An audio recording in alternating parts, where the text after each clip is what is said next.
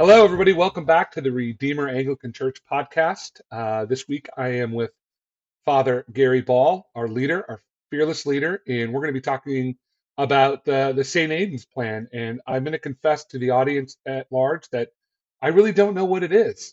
Um, and I'm not really sure what is going on. I do know that my small group shifted courses and we're now doing it. So I'm going to turn that over to you, Gary, to explain what it is, and we'll talk a little bit about it. Sure.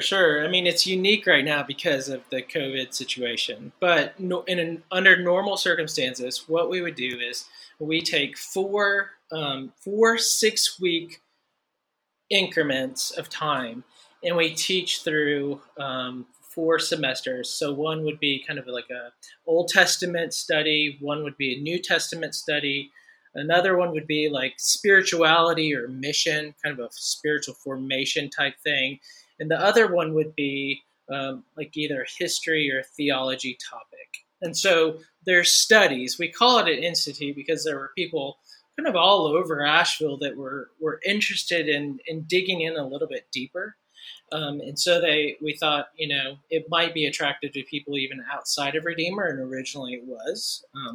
But that's been something that's been a priority for us. And so the idea is that there's a personal formation element to it, but also we live in a culture where people are asking a lot of questions. And so we want to be able to give people the confidence to feel like they know who we are. And so it's a little bit of training, but also personal formation. St. Aidan was in England, and he evangelized from the island of Lindisfarne. A lot of people are familiar with it. And when he came to Lindisfarne and he went to the mainland and he began to evangelize, he realized that a lot of people living there had a really bad idea of what Christians were. And the people that previously tried to tell the villagers about the good news, the Christians, had come back and said, wow, these people are terrible. They won't accept us, blah blah blah. But what he found out when he got there, that the Christians actually were the ones sort of being the ones that were mistreating. And so what his intention was to educate people on the island, kind of a monastic life, that they would go back into the villages, they would serve and they would love and they would talk and they would teach people about the Lord. And it was a successful effort in that regard. And so it is where we named this St. Aidan's essentially to say, like, that's what we want to do. We want to love our neighbors. We want to serve them, but we want to be equipped when they ask, why do you do these things, that we feel confident in telling them. So we have 4 6-week sessions where we study the Bible and other things about our identity as Christians. So in this season of COVID, we were trying to figure out what in the world to do. We also transferred to table groups because we felt like people needed to be connected this time. People were longing for connection. There was also the isolation was just was so difficult. And so when St. Aidan's came around, we had originally thought, you know what we want to do? We're going to take a break from small groups, which is what we had intended to do in order to have these teaching. But what we had determined was, based on some feedback, was that at this point, it's really important to keep people connected. And so let's just funnel these teachings through the table groups so that people don't, because if people have to drop out of a table group and re-register for this other teaching, we figured we'd lose a ton of people just not willing to re-register or whatever. And also there's been a trust built within our communities. And so let's just build on that and show a quick video. Some of the other leaders in table groups were saying, you know what, we love more directed conversation anyways, and also some help in kind of drawing out people into the discussion. And so we thought this might help on that front as well. So there's a long answer to your question. Yeah, so I'm in a table group, and we've decided, or not decided, we've been ordered by our leader of our table group, and we're going to do St. Aidan's. And so it's a sort of a Bible study, but also a way of thinking. So a sort of a way of helping people understand the purpose and vision of the church. Is that a fair summation? It is. It is. It's definitely a Bible study, but right now, going into the season of political season, we thought it would be great to think about a kingdom politic. And so it's a Bible study that is towards that end, thinking about what it means to have a kingdom politic. Huh, interesting. Yeah. And not whether you're wearing a red hat or a blue hat, but just more about your purpose as a believer and how we sort of engage with the world. Yes, yeah. I mean, that's a really good way of putting it. That it's funny. I guess it was the title was sort of meant to be provocative because to get people to participate in a Zoom study has to be we have to be a little provocative and make people wonder, what does that mean? But the goal is to say that the kingdom of God has a politic, and the way that Jesus came proclaiming the kingdom. I mean, that was his whole thing. I came to proclaim the kingdom, that it is near, that it is among us, that we are in its midst. All of these things, he came to preach the kingdom, and in response, we repent and we are baptized as citizens into this kingdom of God. And so we have this very civic metaphor used for what it means to be a Christian. But we can't avoid the fact that the kingdom does have a politic because the language of salvation is the kingdom of God, which insinuates that we are under the rule and reign of a king. And then Paul refers to us as citizens. And then in 2 Corinthians, he even says that we are ambassadors. And so there's a lot of language that we're familiar with on the civic side of things that Jesus sets the framework for, and Paul helps us to imagine our participation in the kingdom of God in contrast to our participation in the kingdoms of this world. And so we kind of have these two kingdoms, and you maybe have heard some people talk about the Christians as a colony or as resident aliens. St. Augustine uses this in his whole concept of the city of God, that we live here in and among the world as a colony of heaven. And so it's like we're not separate from the world. We fully participate in it. But we ourselves have a politic, and politics simply means that we have a common set of beliefs that are put into practice.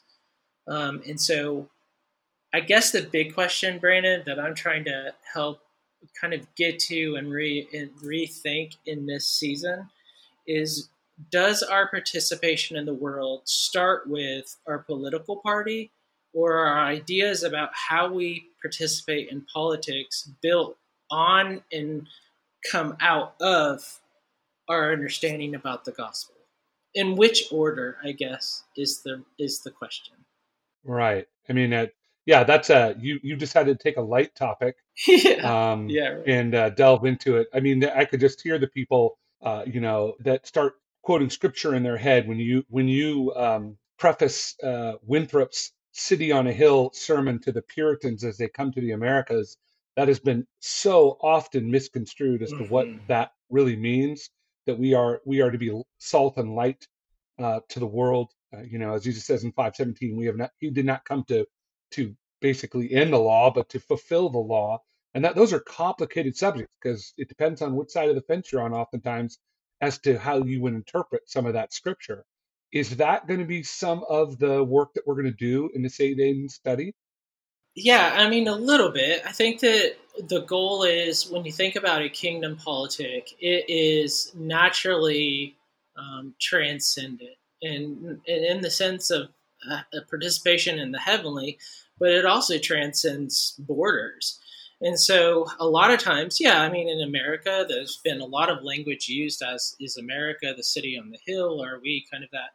But what this study will help us to do is see us as a part of a people throughout all history that has been used by God to be, starting with Abraham, that he chose a people, a family, to be a blessing to all the world.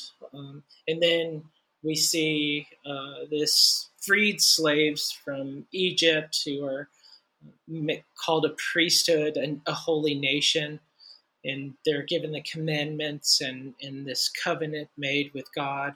And then you see this exiled people who are then said, after Genesis 11, we see after Babel, the people scattered. We see um, Isaiah prophesying, saying, "You will be made into a light for the nations; they will be drawn to you."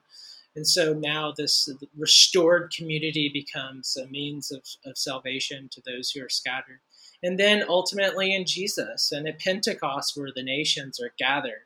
And so there's this idea that salvation so many times is individualized and privatized.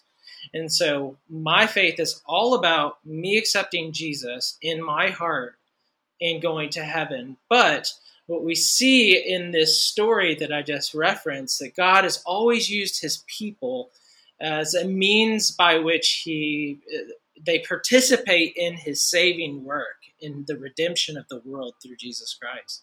And so we are more than just individual, physical, or spiritual souls simply waiting to go to heaven. We are people who live fully here to be used by God as participants in his redemptive work here on earth. And so my goal is to see us as citizens of this kingdom, transcending borders and boundaries that are held together by one thing, and that is that we serve under a king named Jesus. But the king that we serve contrasts the kings and kingdoms of this world. And so the idea is that we, as citizens of that kingdom, living our politic, we are contrasting the ways of the world in ways that do not isolate us from the world, but acknowledge that we are set apart for the world in the way that we live amongst each other, whether it be hospitality or forgiveness or giving away power, as our King did, right? That we are confronting the world in ways that is redeeming it. Yeah, it's funny. I was listening to you say you kept saying the world and the nations. Nowhere in Scripture does it say, "For God so loved the United States that He gave His Mm. only Son." It often becomes this sort of local. I'm only going to focus on my local community. I'm only going to focus on my nation. But we are called as believers to be the salt and light to the world, to not hide our light under a bushel basket, but to shine our light to the world, and that is a difficult thing sometimes, I think, to wrap our minds around. So I'm really looking forward to this study to sort of, as you put it, the body politic, to figure out how best do we serve in that kingdom. Yeah, yeah.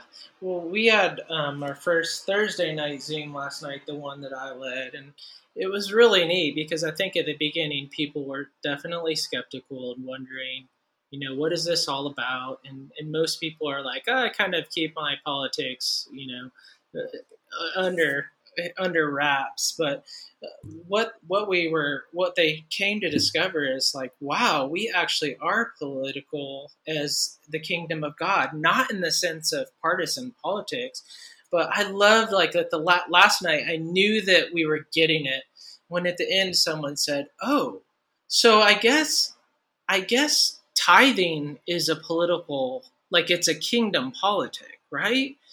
And I asked her to expand on it, and she said, "Well, the way that we use our money as Christians, the way that we think about whether it be giving away what we have or to use it freely for the kingdom of God, or our ideas of consumption or whatever it might be, that is a contrast to the way the world typically looks at money." And so, in that sense, it would be a way of saying, in the kingdom of God, this is the way we do our life, as a way of showing the world that this is God's intention for the way that we live. And I was just like, kind of did a bit of a fist bump because I realized, yes, we're getting it. We're moving away from partisanship and rooting ourselves in the kingdom of God, and not saying that that you don't identify with one party or as another, because Luther and Calvin in the Reformation, they had very different conclusions about which system was the best system to be able to live out our faith within. But can we have a common set of values within the church that are a witness to the world about who we are in the kingdom under the reign of Jesus Christ? Yeah, I think it's so interesting because so many different Christian expressions, if you will, have you talked about tithing, have such different views on tithing. Some people say, oh, it's a tithing is so critical. You give to the church and only that. But if you think about everything that you have as a gift from God, as is in the sense that you're borrowing it, God is allowing you to use it so that everything is meant to go back to God.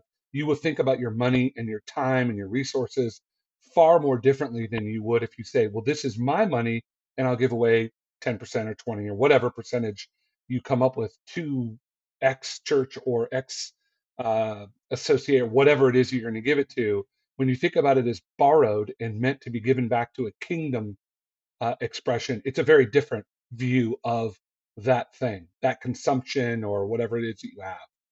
Yeah. And that's our goal as the people of God, is to be a prophetic voice to the world of that reality. And tithing is one example of the way that we give ourselves away.